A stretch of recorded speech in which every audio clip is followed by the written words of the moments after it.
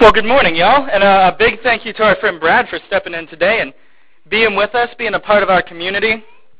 We always really enjoy our guests here at Celebration, and if you've been here the past couple of weeks, we've had several. We had our Christian Association of Bikers recently last week come in and speak with us, and we got to see all the places and things that this church is, where it's going and the things it's doing.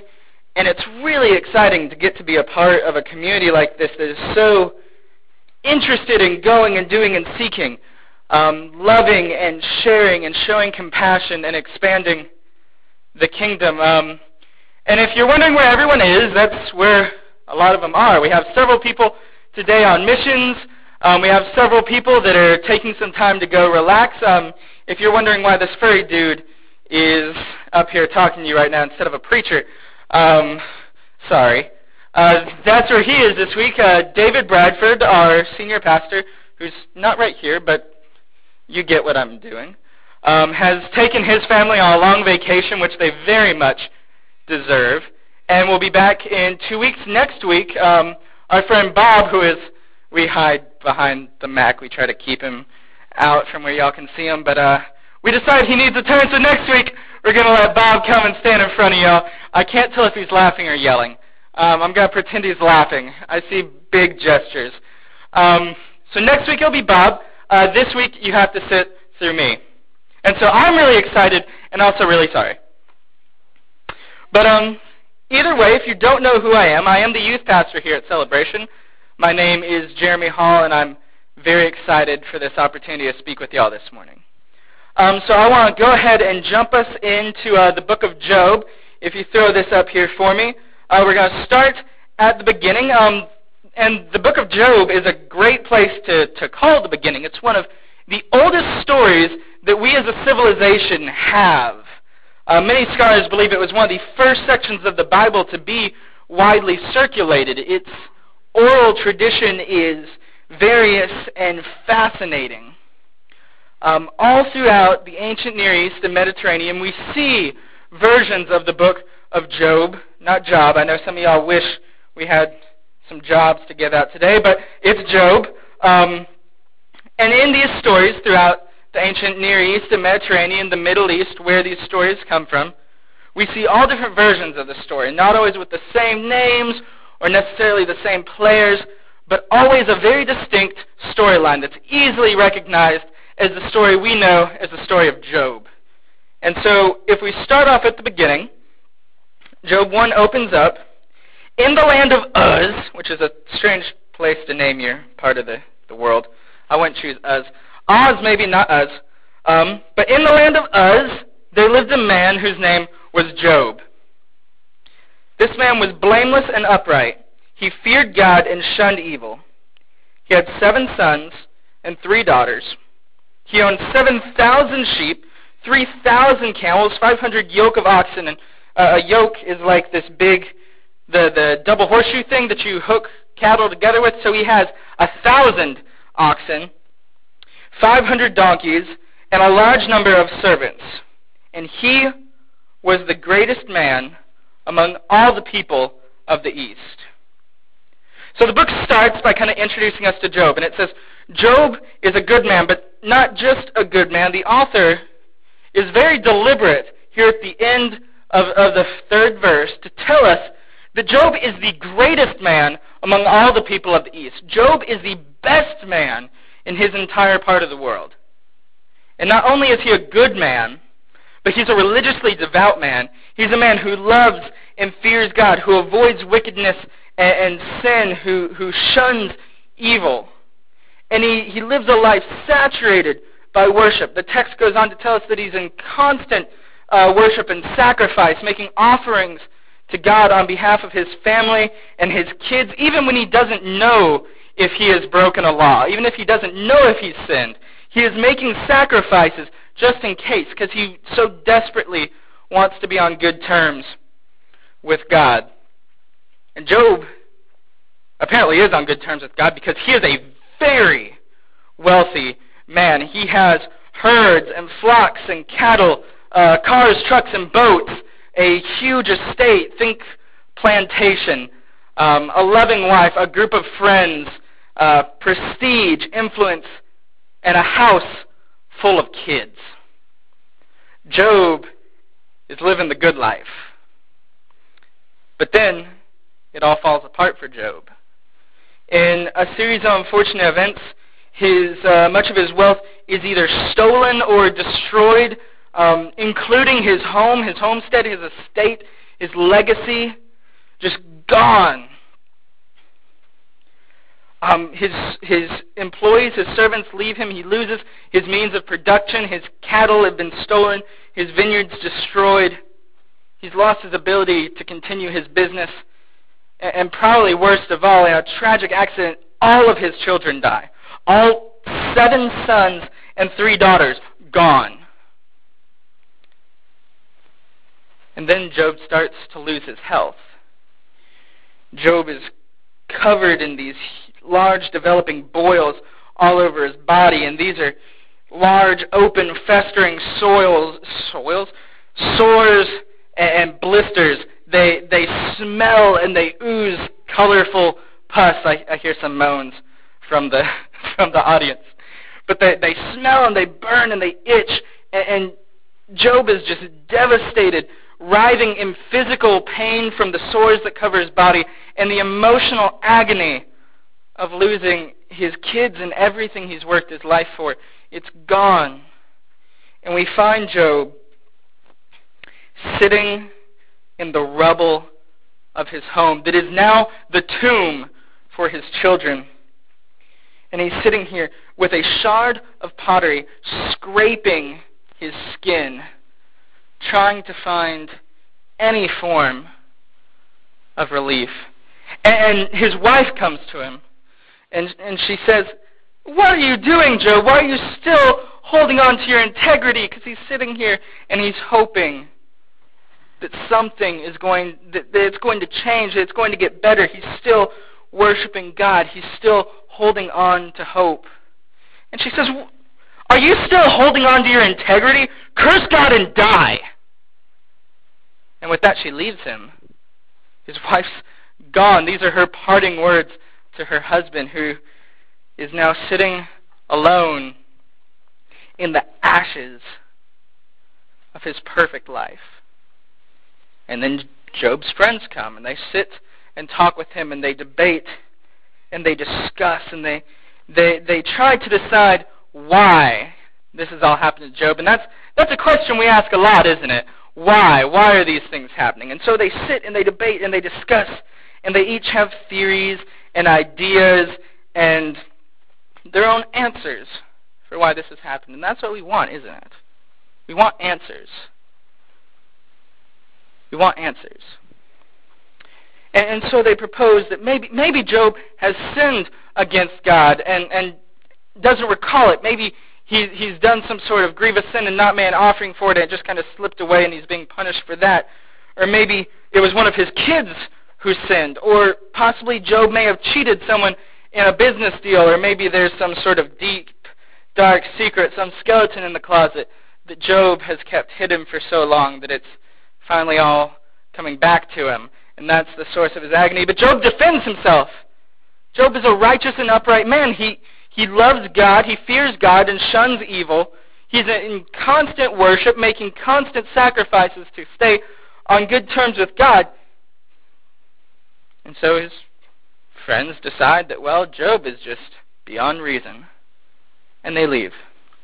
And Job is left all alone in agony and grief, sitting in ashes. The bits that are left over from the perfect life that he built. And Job basically gets fed up with this. And he demands that God give him an answer. He demands that God come explain this to him. In Hebrew, the text reads like a lawsuit.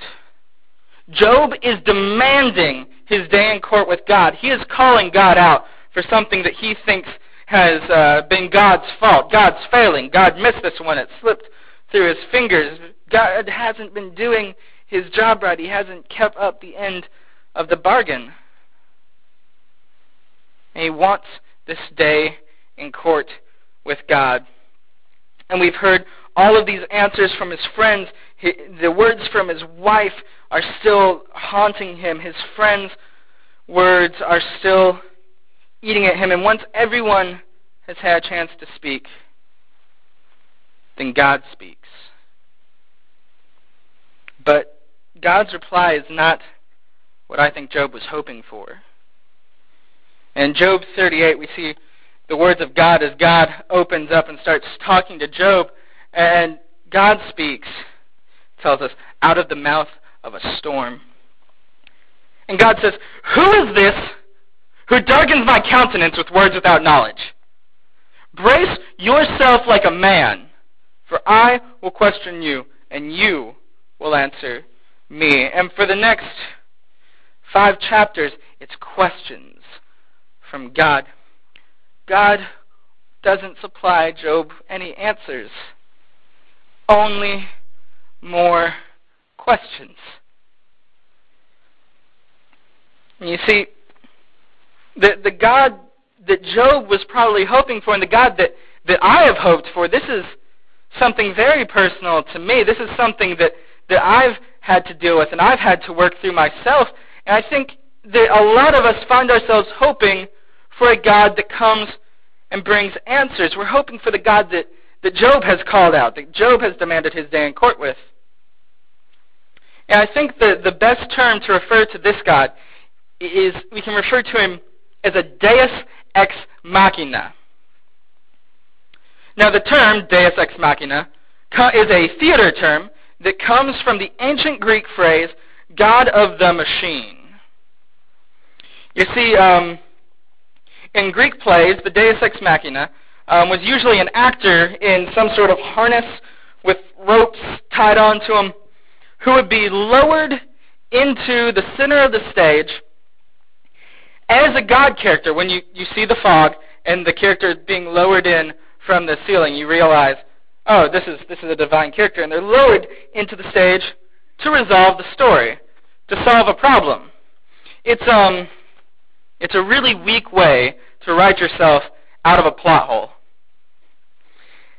And many of us have the same notion of God, that when things get rough, when we start to see the world for what it is, when we experience pain, suffering, loss, doubt, that we want God to swoop in and intervene, to fix the problem, to tell us why we've had to experience all this before giving us some good investment advice. Don't buy Facebook. And disappear back into the heavens. This is the God that we hope for. This God has a purpose. He has a function. He has a mechanism for us. He has a crutch that makes life easier. And we've probably all seen bad movies where the Deus Ex Machina idea is used to resolve the story, maybe by way of a fairy godmother. Maybe the character wins the lottery. Maybe a main character wakes up and the whole thing has just been a dream. Or it's sort of like when those idiots who write daytime television realize that they have ran their soap opera into a corner and that they have nowhere to go with the story. So they introduce long-lost sister Rita, who knows the family secret. Or they bring in Uncle Frank, who everyone thought had died in Vietnam, but actually has been living in Laos for the past 37 years, delivering babies in impoverished tribes, and has now come back to help the family because he knows where the grandfather buried the deed to the ranch. And once the problem is resolved, these characters will simply be removed because they're no longer needed. They were a machine. They were a mechanism. They propelled the story forward. They resolved the problem. They fixed something and now are not needed.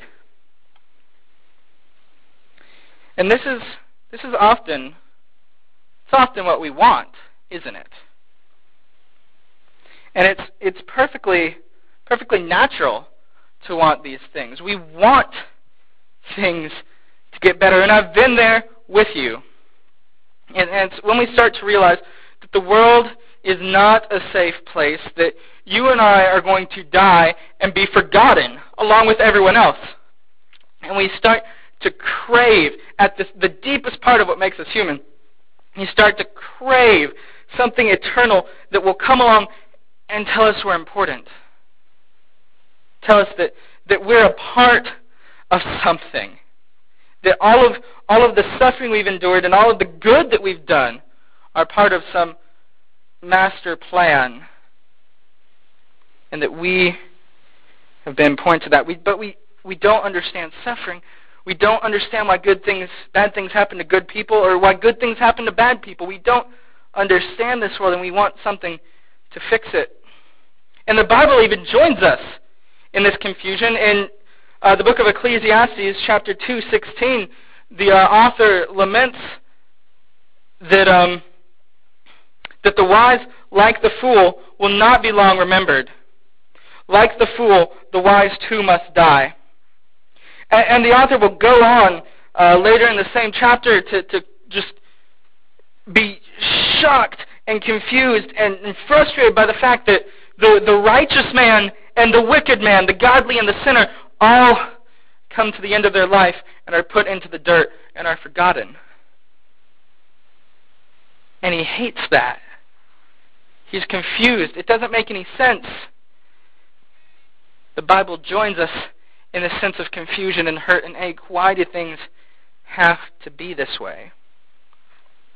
And we want a God that we can lower in out of the sky, then fix things, and then ascend back into the sky with smoke and trumpets. This God loves us, and he genuinely cares about us, and basically stays out of our way unless we need him. It's a good God.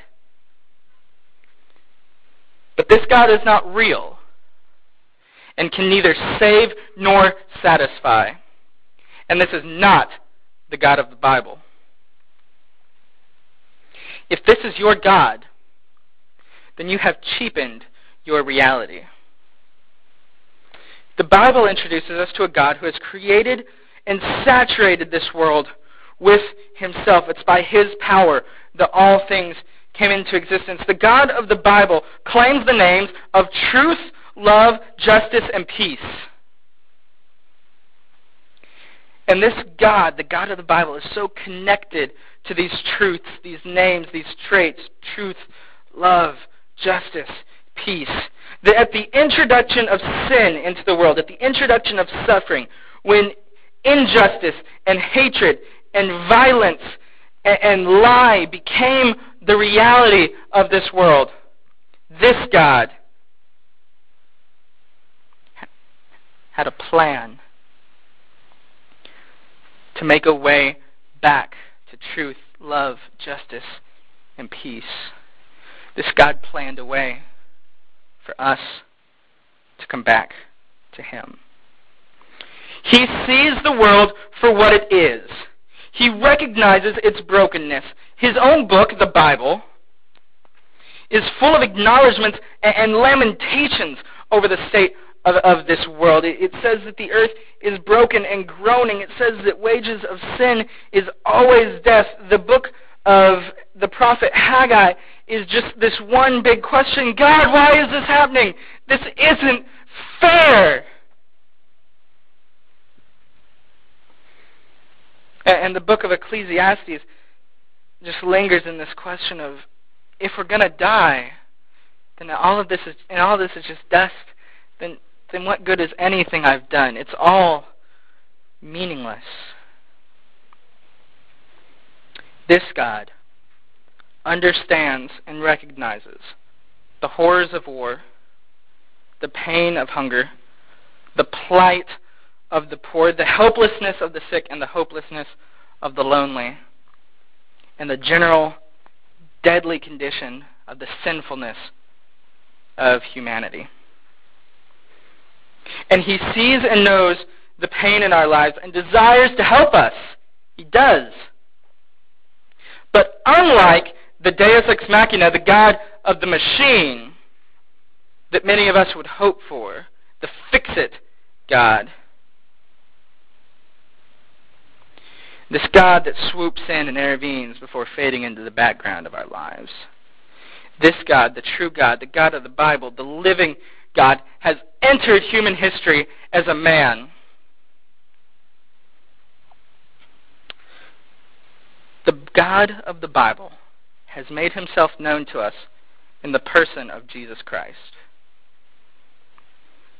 Colossians 1:15 says that the Son is the perfect image of the invisible God. The Son, Jesus Christ, is the perfect image of the invisible God. If your God does not look like Jesus, then he isn't real. If your God does not look like Jesus, then he is not the God of the Bible. This God that has made himself known through Jesus Christ, laid down what it meant to be safe, laid down what it meant to be in control, to come into our broken, hurting world and live with us. One of the earliest names for this coming Messiah, who Jesus is, one of the earliest names in the Hebrew prophecy for him is Emmanuel, God with us. God came to earth and wept with us. He recognizes our brokenness because he's experienced this world. He's been here. He's felt this hurt. He's been a part of this broken mess. In the Sermon on the Mount, Jesus says that you are blessed when you hunger and thirst for righteousness' sake. When you see the world and you recognize that this is wrong. This is not how it's supposed to be. This is broken. Evil is winning. What's going on? Something at the deepest part of you says we need to correct this. And even if you don't know how, in that moment, Jesus says you are blessed because God is there with you. God joins you in this hunger and thirsting for a better world. But this God did not simply see our suffering. This God did not spare himself our pain, but rather took it upon himself in the form of a Roman execution stake. When Jesus Christ died on that cross, not only did he experience physical pain and death by the most horrible death that human beings could come up with, but he took the entire weight of humanity's sin on him when he mounted that cross. He experienced all of the evil we have ever done as a species. He took everything wrong that you have ever done and everything wrong and awful and terrible that has ever been done to you. He took that on himself. All the evil that we have done as a civilization, as cultures, as peoples, all of that evil, and all of the good that was left undone, all of that weight was put on Jesus. The entire alienation and brokenness of the human race on the shoulders of one man. And dying on that cross, he took all of that with him to make a way for you to come home to truth, love, justice, and peace. All of this so that when you, like Job, find yourself sitting in the ashes of a broken life, when you find yourself questioning why things are this way, why do bad things happen to good people, why do I suffer like this, why can't this be fixed, why do I have to hurt like this, God is sitting there with you. Jesus came this far so that you would never have to suffer alone. The message of Christ is that we do not have to go it alone. There's a God who is real and who loves us enough to leave heaven to die for us. While we were still enemies of God, while we were still completely opposed to the ways of God, to truth, justice, love, peace, beauty, all of this, when we were still impure and full of hate towards the things that were good, God sent his Son, the person of Jesus Christ, the fullest explanation, the perfect revelation of who God is, to die to make a way for peace. He did this so that you would not have to suffer alone in this broken world, but that you would be able to join him in the remaking of this entire cosmos, this whole thing, the earth, the universe. Everything that God created was affected by our sin. This event that we call the fall changed everything. And through the work of Christ, God is redoing all of it. God is making everything new. And through the message of Christ, through the gospel, you have been invited to be a part of that remaking. Until the day of Revelation 21:5, when Jesus says, I am making everything new, and we hear the echoes of the cross, it is finished. Jesus has invited you into a new life. The invitation of Christ is to lay down the sinfulness, the brokenness, the hurt, this way of doing things that we have now, in exchange for a completely new life. And one of the things that must be laid down is the Deus Ex Machina, the God of the machine. Because the true God, the one true living God, the one who has made himself known through the person of Jesus Christ, this God is not content to be your genie. This God is not content to be your crutch. He is not a machine. He is the master. And he will not be rolled on and off stage at your convenience. This Jesus wants a permanent seat at the center of your life. This is what it means to have a relationship with God, to surrender the brokenness of yourself in exchange for the righteousness of Christ. It's to be made new. Paul says that in Christ I am a new creation, completely new. The old things are gone. As far as the east is from the west, as far as sunrise is from sunset, is my sinfulness from me because of Christ. In John 10:10, Jesus explains that the life that he offers is not necessarily easy or comfortable, but that it is life to the full. And that kind of life, this full life, is the best life there can possibly be. That this is the fullest understanding of reality. This is the greatest way of being human there is. If you have not made the decision to take on this new kind of reality, if you are still living under the Deus Ex Machina and the weight of your sin, Jesus invites you to lay that down, to put it on the cross, and to accept a new life, the kind of life that is full and the kind of life that never stops. Would you pray with me?